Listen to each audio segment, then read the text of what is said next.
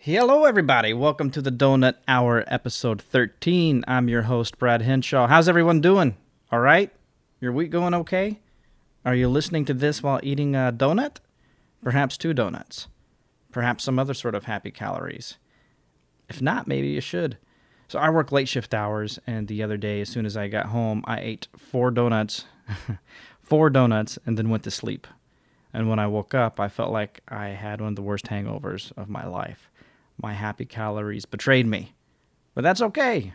Dave Matthews once said that a hangover is just the reminder of a good time had. I don't know. Maybe I should just practice more self-restraint.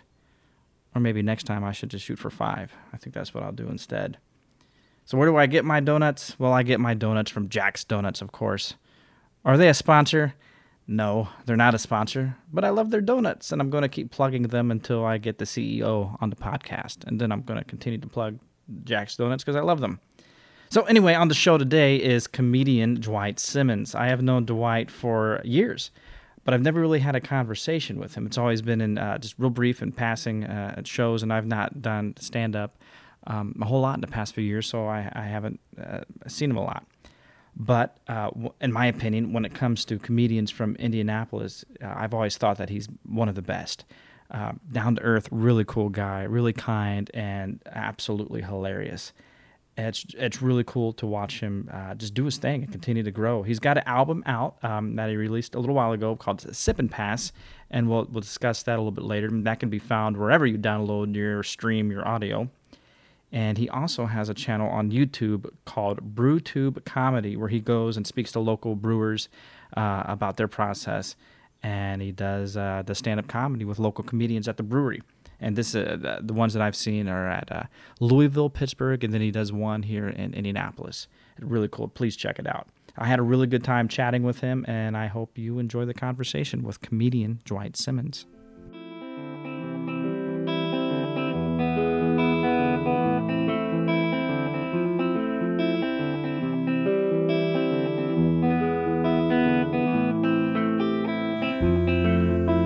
Sitting here at my dining room table with comedian Dwight Simmons. Buddy, thank you so much for doing this. Yeah, of course, man. And being here. Yeah. Yeah, thanks for having me. You bet. Just adjust these levels just a little bit here. Right. So, yeah, I just want to get to know you a little bit more because I've known you for years. Yeah. I've known you for years through comedy, and I've been I kind of show up and then I go away for a little bit and show up and go away for a little bit. But I've never really had an opportunity to sit down and talk to you. Yeah. I've seen you around and, like, obviously we know each other, but the full dive in, get to know who Brad Henshaw is hasn't happened yet. So I'm excited to talk to you. Yeah. I've always, I don't want to embarrass you, so if I do, I'm sorry. But I've always admired you. I've always really enjoyed your comedy. Thank you. I appreciate that. From the beginning. And I'm like, this dude is so damn talented. And I appreciate that, man. Yeah. So. Yeah. That's never embarrassing. So where were you born, man? I was born in Indianapolis, and then we moved to Philadelphia when I was like 3, and then moved back after my biological mom and my dad separated. When I was like 5, moved back to Indiana. Do you have any recollection or memory of that at all? Not at all. Wow. Yeah. So I didn't get my Fresh Prince story per se, but yeah, I don't really remember them separating. Yeah. You know, I don't have those memories. Sure. But, I remember being back in Indianapolis. That's about it. Yeah. It probably picks up around 7 or 8. Yeah. I reckon. Like reliable memories. Sure. What's fairy tale and what's not. Right. Where'd you end up going to school? I went to IPS, Indianapolis Public Schools, up until the 6th grade. Yeah. And then we moved to Carmel. My dad got a pay raise at his new job. He was a chef. And he worked at Kona Jack's right there on 96th and Meridian. Oh, nice. So, yeah, he became executive chef, so we moved to Carmel and, did that whole culture shock thing for a few years. I can imagine. So because I went to IPS too. So, okay. What IPS school did you go to? We went to school 15. Where was that at? That was right off of like Michigan. Okay. On the east side. Okay. Like if we didn't move, I would have gone to Arlington Tech. Yeah. Okay. Yeah. I'm familiar with that. Yeah. I went to school 85, which is pretty much Washington and Arlington, right? Just south of. And now it's the building is still there, but I think it's like an office building or something. Yeah, I don't think School 15 exists anymore. Oh. Not by that name anyway. Wow. Yeah. And then we moved around a little bit. I remember School 106 for a year. I couldn't tell you where it was. Okay. It might have been around 3rd grade or something, but yeah, 5th grade was my last year of IPS, which is it's just a big jump, you know. So yeah, IPS, east side of Indianapolis, to Carmel. Yeah. And that is for anybody. It quite was a lot. Yeah. Yeah. It was a lot. So, well, what do you mean by so? What was it difficult for you? What was the transition? I honestly didn't know how like white people lived. Yeah.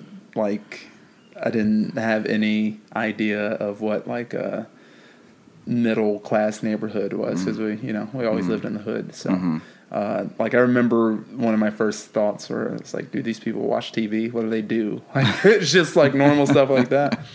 Going in the 6th grade, I don't know if it was fear, outside of the fear of when any kid moves to a new environment, you'll always have the apprehension and that type of fear. But the racial stuff didn't play that big of a factor until I was a little older. And then how old were you when that was becoming an issue? Probably into, when kids start to really realize that there's a difference. Yeah. Probably 8th grade into high school. Kids get into South Park and start to get jokes and stuff like that. You're pulling references from. Yeah. So. And then it's Carmel High School. Yeah. From there. Okay. Yep. Carmel High School. Yeah. Wow. And then, I always had a sense of race because I watched comedy at a young age. And, BET, Comic View, most of that stuff was it was all race-based comedy. Sure. And, some of my favorite comics I was probably too young, but like Eddie Murphy and Bernie Mac. And, white people do this, black people do this. And so I think I was hyper-aware. But not in a negative sense, just in it's a sense where you feel alone because you don't think anyone is understanding where you're coming from. Like they don't understand your perspective. Sure. That can be a lonely place. Yeah, I bet. Yeah. I bet. And then what you're seeing these people that I would imagine ultimately become your influences because you're watching them at an early age and they're talking about stuff that even you can relate to at such an early age. Sorry, I'm trying to get this feedback away from us. No problem. So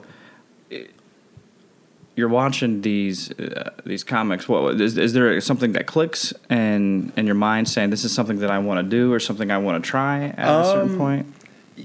I think I was just watching as a super fan for the longest time, and then it was just, I don't think I had the feel to like want to go do comedy and write my own stuff until college. Okay. I do remember telling friends in high school that I think I could just be a comic, but in a joking way.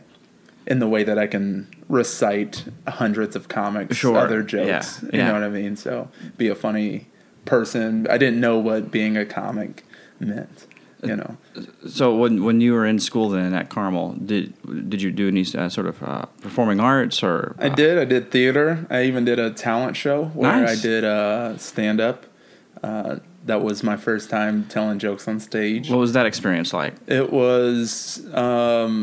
horrifying. It was, I wasn't even, like I said, I wasn't even aware of what doing comedy was. So, especially being a dumb kid in high school, I didn't prepare at all. Okay. Yeah. So by the time the night came around, I didn't have any jokes. So I just did like 5 minutes of clean Eddie Murphy jokes, which aren't that funny. One, if you're not Eddie Murphy, and two, if they're just you take out the funny parts and the funny words. Right. And Bob Donaldson, do you know who he is? I don't know. Like he's been a news anchor for years. Fox 59. Yeah, that's right. Yeah. Okay. Yeah. So he hosted the thing. Oh my gosh. To let you know the type of shows that Carmel High School was putting on. Wow. Yeah. So, a couple hundred people in this theater, and I got up there and just recited other people's jokes, and I was like, I think that was all right. Yeah. That's awesome. It reminds me of something. When I went to Warren Central High School, okay, and I graduated in 2001. Yeah, and not a competitor, but someone who was similar to me in, I guess, acting style, whatever. Because there were, thespian conferences, and we'd have competitions. And I wish I could remember this guy's name, but he was at Carmel, and I always looked at Carmel like, oh my gosh, that's the mecca of whatever. And then as it was time to go to college, I went to college. I was a theater major in college. Okay. How I went from a theater major to being a police officer that is a beyond jump. me. It is. That's the leap. But I'm struggling to find a school to go to, and I ask about, hey, well, where's such and such going? And they're like, oh, he's going to Juilliard. Oh yeah, and I'm like, of course he is. Of course, this Carmel kid's going to Juilliard. So that's you got a couple thousand kids in your graduating class. You're gonna land on a few that are just ungodly talented at an array of different things. And to his credit, even though in my mind he was given everything because he was a Carmel student, he was immensely talented, and I wish I could remember his damn name. But yeah, well, I like that. That's been a thing that I've kind of had to overcome, because Carmel does have that stigma of where you're just like, oh, you've got it easy, or you have everything handed to you on a plate or a platter, and it's there's levels of everything. We lived above our means, and I remember the first time going to a friend's house and seeing a finished basement. It blew my mind. I was like, what the hell is a finished basement? You got TVs and Nintendos down here? This is incredible. And a ping pong table. And so there's that, but it's it's also very true, the stigma. There are those people, and you interact with those people like every single day. So I'm just a dude from the east side of Indianapolis, and my early years I dated a girl from Carmel and had that same thing. She invited me over to her house to hang out with some friends, and her parents were there, and I'm like, this is a different world to me. Exactly. This is right. This is like, what's a patio? Yeah. What the hell's a patio? And you have a fire on your patio. What are you doing? Yeah. Right. Yeah. Right. What's your life? and I had a great upbringing, but and I have and I'm not trying to I guess shame my parents if they're listening or whatever. It was great, and I enjoyed my upbringing, but holy shit, when I was there, whole nother level. It was. So you, after Carmel High School, where did you go? I went to Indiana University. Hoosiers. And what did you study while you were there? Studied kinesiology and English and martial arts. Martial arts? They had a program where you can get a martial arts certificate that would let you teach martial arts. Wow. Was there a specific focus you had when you were...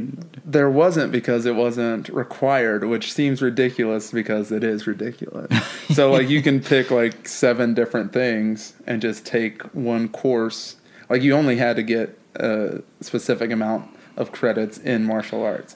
So I took Jeet Kune Do and Aikido and Brazilian and Tai Chi. I took a bunch of Tai Chi. Yeah. And,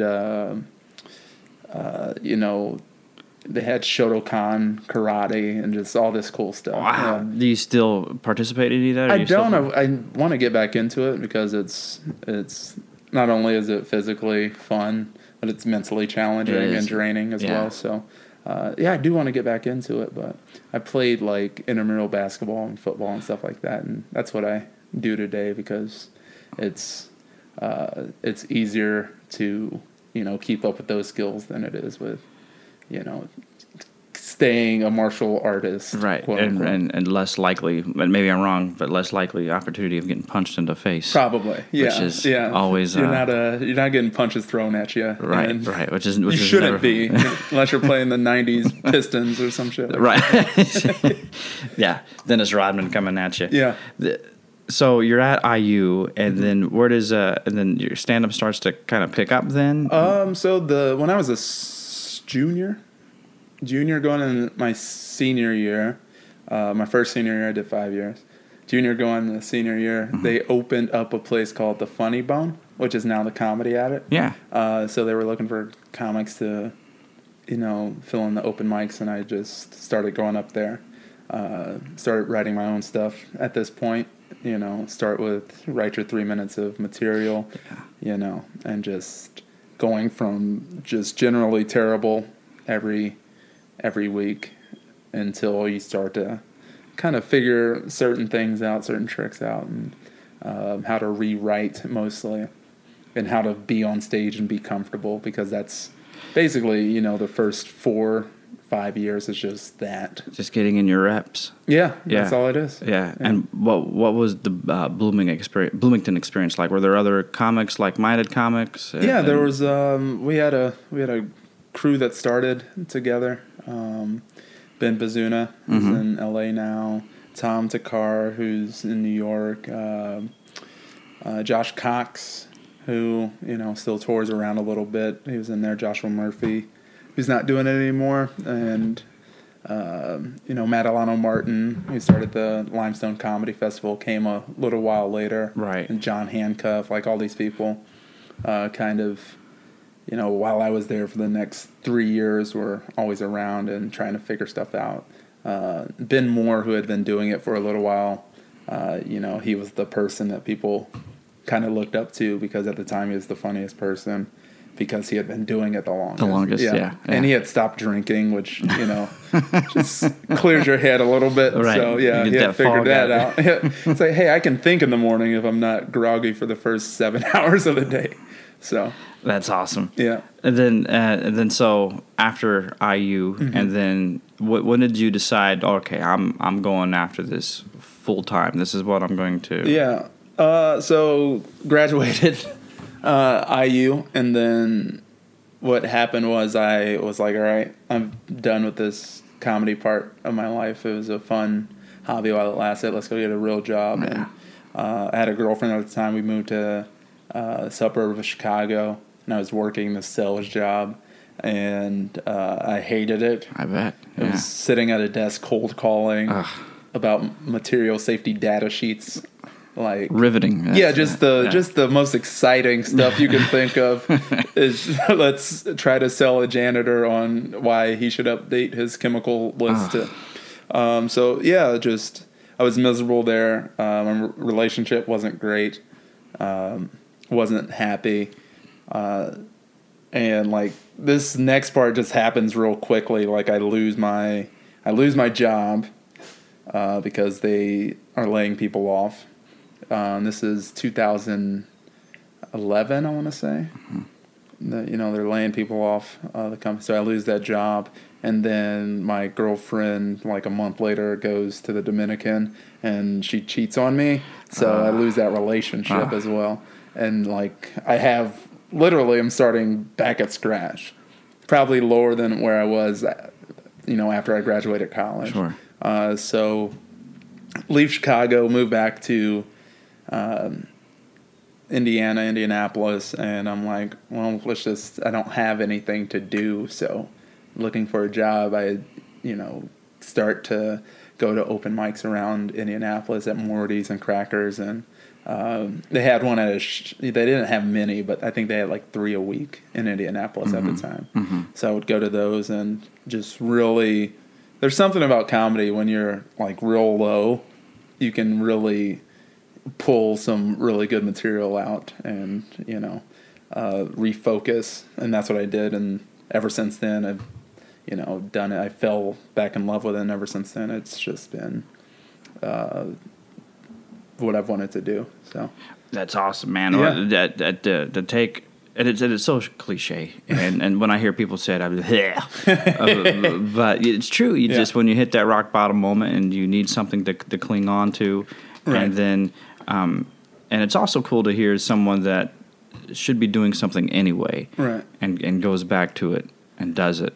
Yeah, I think I have a better perspective on it now. Yeah, because I appreciate it more. Yeah, for sure. I took those 2 to 3 years away from doing it, which I kind of regret because I was in Chicago. But on the other hand, I see people that get burnt out and they don't appreciate it as much as they once did. But now I know what I don't want to go back to is sitting in that cubicle and talking to people about the best way to update their acetone data sheet. That's brutal. That's brutal. Yeah, and my rock bottom, I hope that's my rock bottom because it's not that bad. Like, my parents didn't, behead each other in the basement. And I'm like, hey, you guys want to here's some sword material? Sure. But I always tell people as well that's going through something that, pain and anxiety and all that. It's all subjective. Sure, getting beheaded in a basement's worse than sitting in a cubicle and selling some nonsense. Yeah. But if you're going through it, you're going through it. This is true. And if you're feeling it, you're feeling it. So I think that's admirable that you said, okay, this is where I'm starting from, and I'm getting back after it. Yeah. And that's fantastic. That's awesome. Yeah, I try to remember on that whenever things are getting hard, or there's just like I'm getting burnt out, or I have a run of bad shows or something like that. It's just like, hey, this is what you love. Yeah. It'll be fine. Yeah. It'll be fine. You're doing what you love. So right. It can't be that bad. Well, because I'm curious, and speaking of pain, because misery love company. Yeah. What are some of the just the most brutal shows that you've had, or weird venues, or I have a love-hate with this question. Mm-hmm. It's like, tell us about your trauma real quick. I get it, because as an officer, people are like, hey, tell me something terrible. Just relive this awful thing. This is terrible. But once again, it's just, I did a show for no people because I had to contractually perform, or else the bar owner wouldn't pay me. This was in Salem, Indiana. And so me and another comic just read out of our notebook. And the bar had taken away the pool table, like the pool balls. So these guys who wanted to play pool were getting upset because they took away the pool balls for the big comedy show that had no people. And so, we started getting heckled from the back. Hey, comedian, what time does he goes, what time's karaoke start, or some shit like that? And I'm already just fuming, so I finally an interaction, and I try to razz this guy and make fun of his camo jacket that doesn't match his camo pants. It's like, how do you have? I can see you. Right, you know what I mean? Right. So he gets upset, and I get off stage, and some person sitting at the bar is like, "Hey, you shouldn't have fucked with that guy." And I was like, "Oh God, I am in Salem, Indiana. I forgot." That I am outnumbered here. That was a rough drive back home. It's always worse if you have to drive over 2 hours back home, because you just have a lot of time to stare at the night sky and wonder, what the hell am I doing? I don't really have terrible show memories. I think I've been lucky, or I just have a different attitude about things like that. I've seen comics have meltdowns on stage, and that's just that's hard to watch. It's hard to watch. It's never about the crowd. It's never about the comedy. It's something that happened at home earlier. Yeah. And you didn't deal with it, and now you're on stage. Now you're on stage dealing with it. Yeah. So. Yeah.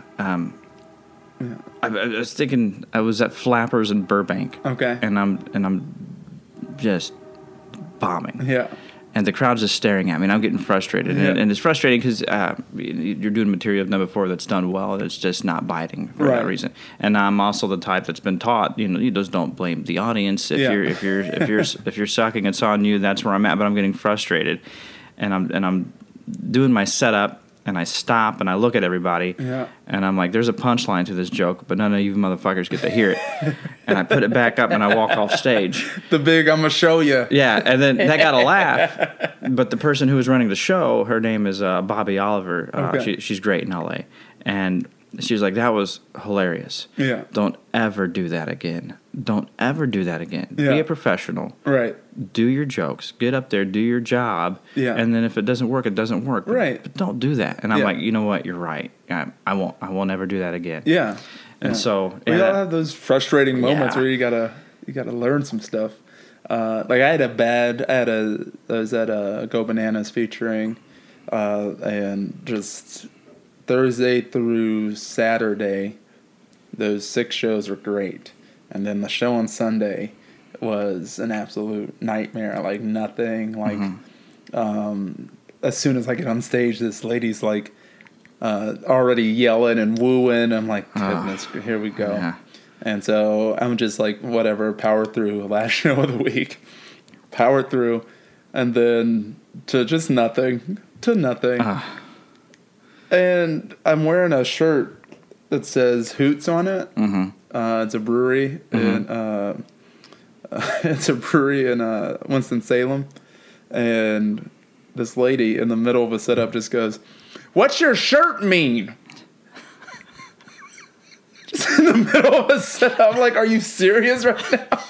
And then I'm like, I'm doing a thing right now. You can ask me after the show. What are you talking about? Yeah. What is my shirt? And I never told her. I was like, whatever. But like, those are just like, I think I've been doing it long enough. Like, I'm going to blame the audience. Like, there was no winning them over. It wasn't my fault that she was like, hey, like she had the attention span of a, woodpecker. Yeah. Like she was just all over the place. Like, so shows like that, I mean, I get over them pretty easily. Because I don't know if it's because I've done so many shows that it doesn't affect me as much. Right. Is there any sort of if it's my fault, then that's going to take a little while to get over. Yeah. Like I still take those hard. But. Right. Well, whether it is the audience just isn't feeling it, or it's your fault, and you have a bad show. Is there any sort of ritual or anything that you do afterwards to get you over it? And okay, I'm going to do this, and then move on. Is there anything, or you just it's just how? So like, if it's my fault, like I'll just try to make fun of myself. If it's like a big thing, then I'll try to. Let it sit for, a night and then get over it in the morning. Yeah. There's no need to ruminate on it for more than that. Like, let it sink in. Like, assess what you did. Why didn't this joke work? Why didn't, was your pacing off? Was your timing off? Did you drink too much? Were you in a bad mood? Or did you let some other thing affect and then just, make note of it and try to be better the next night or the next show. Sometimes you have a bad set on the first show and you got to go do another show. Right. It's not the second audience's fault that you flubbed every line that you said in the first show. Just go give them a show. That's my ritual. Like some people I've seen people like rip up a couch cushion in the green room and toss it, and God. It's going to be okay. Yeah, like everyone's fine, right? People came here to laugh. It's not that big of a deal. Right, it happens. Go do it again. Go try again. That's the great thing about comedy is that most of the time they'll let you try again. Yeah. If you weren't a crazy person, if you don't go ripping full up. Kramer. Yeah. Other than that, they'll probably let you. Oh, man. That being said, for you, what's your most ideal environment for doing comedy? What's the favorite style or club setting or that you enjoy the most when you walk into? I run a lot of my own shows, so my ideal setting to do comedy as a show where I'm not running the show. Yeah. So I don't have to worry about that stress. But there's a lot of clubs that do it right. The Comedy Attic, Go Bananas, Acme, Comedy Corner Underground, just all over the country, where, the audience is, everyone's there for the show. Mm-hmm. They don't paper the room, which means giving away free tickets. Right. Everyone came to see the show. So everyone's on board and everyone's there. The energy's good. You're not getting people that just had nothing else to do on a Thursday night and decided to come see whatever. Right. That's the thing about comedy. Right. It's like the only thing where people will come and not research what they're going to see. Right. Like you don't do that to at the movies or the theater or concert. No, just I'm going to go see music. Yeah. Just are you? general. Okay. Oh, cool. Okay. Yeah. Do you know if you'll like that certain band, or do you? Like, there's so many different types of comedy. It's a crapshoot if you're gonna go see somebody. At least watch a clip or two. So I like that. I like independent rooms that are run well, that have like regulars that come back, and you can kind of talk to fans after and be like, we come to blah blah blah the Chuckle Hut every week. That's it's awesome. it's great, and you can sense when crowds really enjoy comedy, and that it gives you a little bit more freedom to play around with things and take your time, and you don't have to be laugh per minute guy all the time. Right. So I like loose, fun shows like that. That's my ideal environment. It's weird too because those are typically the ones that don't pay as much, and I've become I've started to enjoy getting paid for comedy. I would imagine so. It's a big part, but there's also the thing where if you're getting paid to do a job, don't go up there and fuck around. Like, go do your job. Yeah, go do it. For sure. So there's that where you're always auditioning for to get brought back. So you have to be, and so I'm learning to have fun in that. Like, it's not high pressure, but sort of pressure type atmosphere. You have to deliver. So you're capable of it. That's why they brought you here. So, because I like to ramble a lot. I like to play around with the audience, and sometimes it doesn't always go well, which is fine. But not if you're, you're getting paid to do what, they booked you. If they booked you off a clip, then yeah. I get that. Yeah. You've done 2 comedy albums, is that correct? Yes. And then most recently was recorded at the White Rabbit. That's right. Yeah. And so what's that process like for? Because I always see, and I wanted to do this, and when I started, it's like, I gotta get a comedy album out, and I'm like, I don't have 5 minutes worth of solid material. What the hell am I doing trying to get a comedy album out? So what was that process like with both albums getting to that point? Yeah. And then what did you learn after both processes? So with the first album, it was sort of like the same thing that you just said. It's you get impatient. You've been working on material for 6 years, and like, I'm just let's do an album. The motivation behind both of them was to burn material that I didn't want to do anymore. And with the most recent one, it took probably 2.5-3 years to get the material down and tour it and get it reworked the way I liked it, into about an hour album, and then it's edited down to about 48 minutes. So the 3-year process is just going on the road and testing and retesting and rewriting and taking stuff out that doesn't need to be there, adding stuff with all these bits. And you're never going to get the bit perfect, but you want it as close as perfect, and you want it to still feel good when you actually record it. You don't want to be tired of the material but when you're recording it, because I think there's no way to fake past that. That's true. You can't just turn it on if you've been going through the motions for the last year and a half. Right. So the savvy audience, even unsavvy audiences, will catch that insincerity. Yeah. Just like that. Yeah. Yeah. Yeah. So when I had the set down, when I had the set down, I felt good. I booked the date, 6 months out, so it'd give me an extra push to hit it really hard. And I booked a 20-day tour to go around, mostly in the South and in the Midwest, just 20 days straight to run the thing, and then run the hour, and recorded it. And that was that process. It was just a lot of repetition and rewriting, and I'm happy with the way it turned out. I actually just did a remastered one that I'm gonna re-release. So I'm excited about that. When are you doing that? Well, we just got through the editing process of that one 2 weeks ago. So we haven't put out a release date yet. But we're, putting it on Sirius, and it's an actual label on Tour Records. Sirius is the only thing I haven't been able to get on, but they really liked a lot of the bits I did on this one and self-released it. So now I'm with the record label, and they're gonna.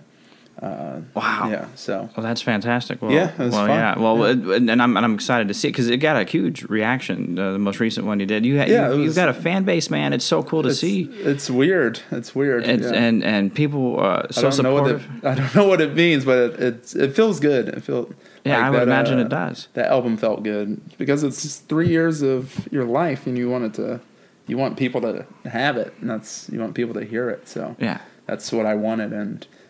Everyone was real nice and supportive about it, man. It was great. And it's also because it's not just because you're a good guy, but you're fucking talented, dude. I appreciate that. So it was funny. I listened to it, and and then that's another thing. I'm really bad at telling people who I admire that they do a good job. I need to start. I need to start doing that more. But it's true. And then it was cool to see the reaction. And then someone like you has a success. And then as I watch Brent Terhune blow up, and I'm like, man, this is. I need to tell these guys. He's a workaholic. I love that guy. I love that guy. He's a great guy. Yeah. And to see people. Like you that I've been watching over the years start to get some traction and get some momentum. It's really cool to see, dude. Thank you. I appreciate it. We're just trying to slowly push that ball up the hill. I don't know what's at the top of the hill, but I'm happy where I'm at right now. I just feel like I'm at a spot where I can go work on material in a lot of places around the country, and that means a lot to me. So I would yeah. So in Indianapolis, how's the comedy scene progressed over the years? I mean, is it? Right. I mean, what is it like now? Because I'm out of the loop. I feel I always feel bad because I show up out of nowhere sometimes, and I'm like, I'm gonna do some stage time, and the people that I started with have moved on, or they've got a little bit of success, or they're doing something else. So the people like, I remember Brad. Isn't he a narc? Is he gonna? Oh, that's funny. I'm like, no, I'm not a narc. What kind of sting operation is this? What is this? Put away your vape pen. Brad's here. So what's the indie scene like now? So like I said, when I started, it was Morty's and Crackers, and there were like three there were 3 open mics a week, and you couldn't work both clubs, right? So you couldn't, if you open mic'd at one club, you couldn't open mic at the other club. And I actually wrote about I remember that.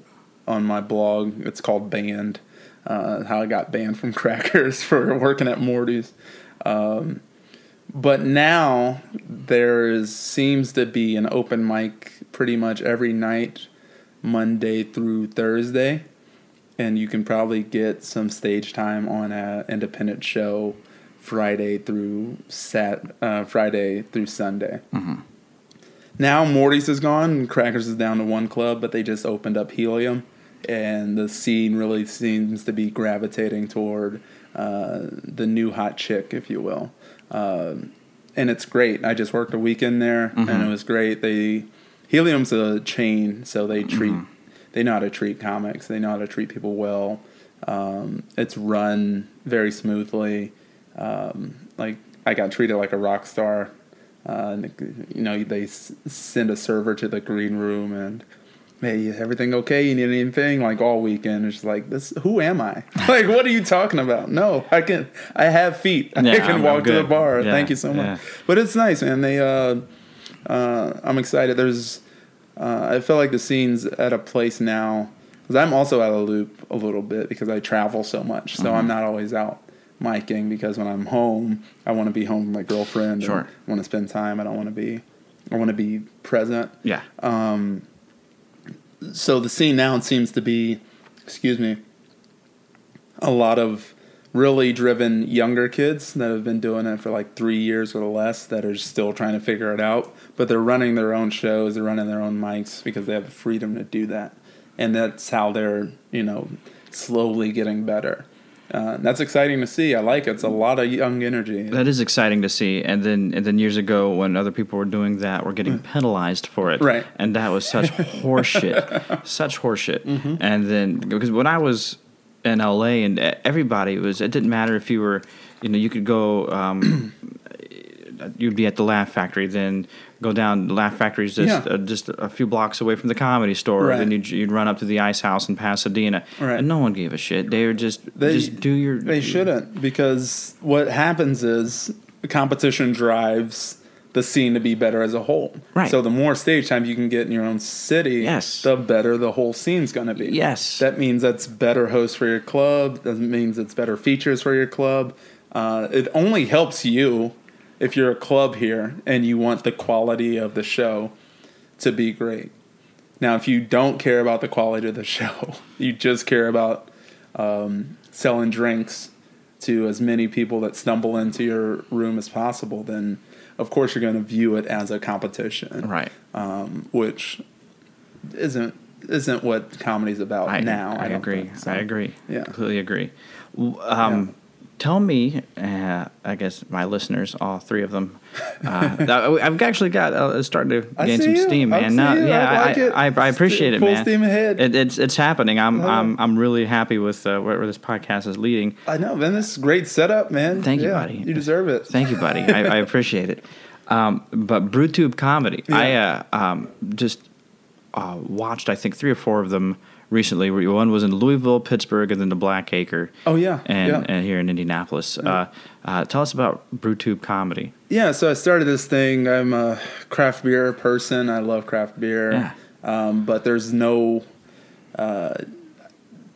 real like process of finding out about it or informing yourself about, the craft beer industry or what goes into making a good one, what's good versus bad, other than just going out and trying and educating yourself. Yeah. I wanted to kind of include the viewer of my web series on that journey, and like other people that might want to get into craft beer but don't know anything about it, like these really cool microbreweries around the country that are doing some really cool stuff, run by really cool individuals. And after I started doing that, I saw a link between what goes into making beer and what goes into making comedy.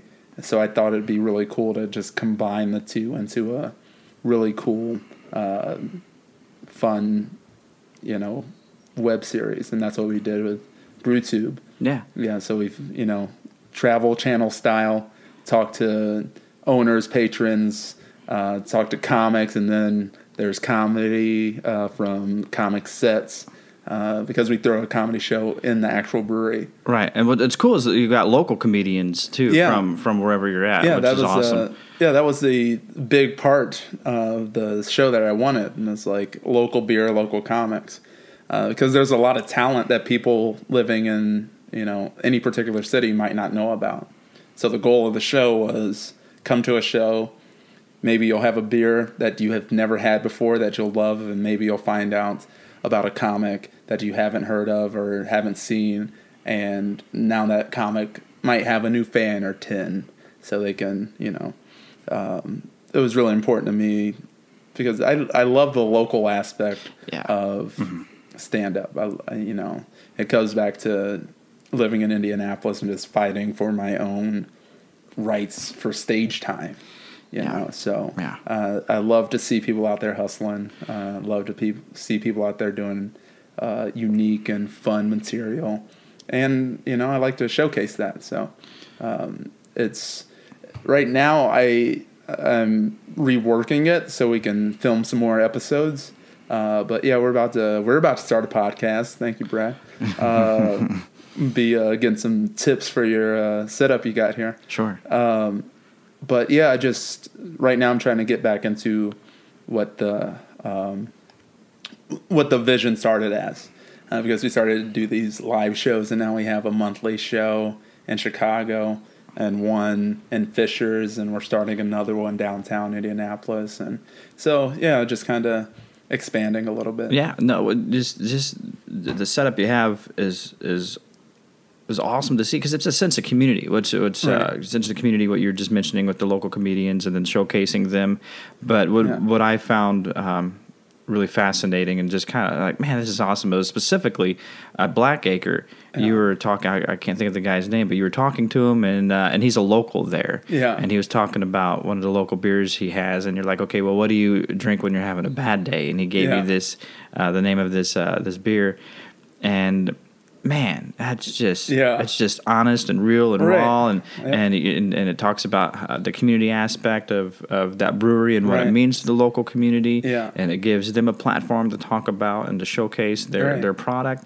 So there's so much going on in just a video. I know, it's fun, and it was fun to watch. Yeah. I was cracking up. It's great, and I hope that you do. I hope you get an opportunity to continue to film it. And me too, man. I had a lot of. That's the goal right now. Yeah. That's my next. Now that the album's done, I'm gonna jump back into this thing full time. So I'm looking forward to it, and I'm gonna make it. It's a little bit easier for me to travel, just because of whatever credits I've gotten over the last 2 years since I've started it. Mm-hmm. People know who I am a little bit more in both the beer industry and the comedy community. Yeah. So it's a little easier for me to get into places and travel and put things together. So I'm really hoping to go full force at it.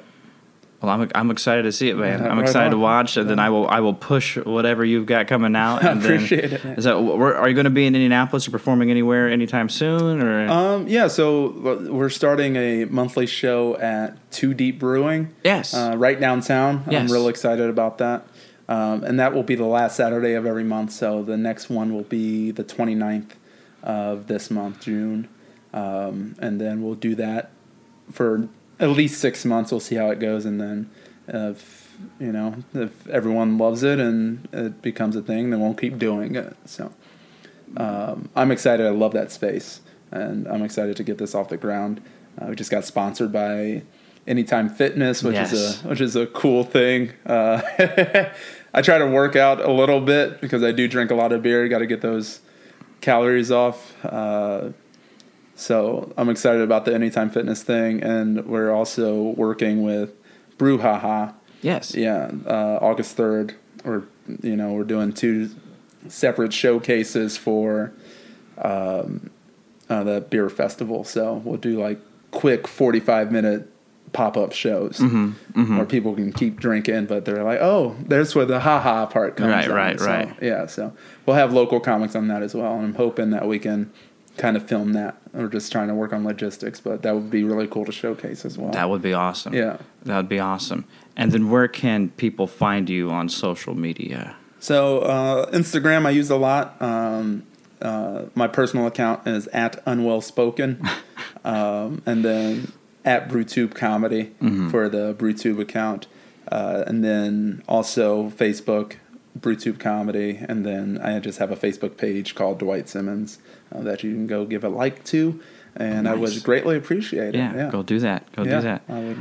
I would love it. So. All right, man. Well, hey, I appreciate you coming over and talking with me, and I've enjoyed this. I know it's been short, but I had a great time. Thank you. Thanks for having me. I really appreciate it. You bet. Thank you, buddy. All right. Right on. Hey, listen, the views and opinions expressed in this podcast are solely those of the individual and do not necessarily represent the views or policies of any agency, organization, or employer. Please don't fire me. Thanks again for listening.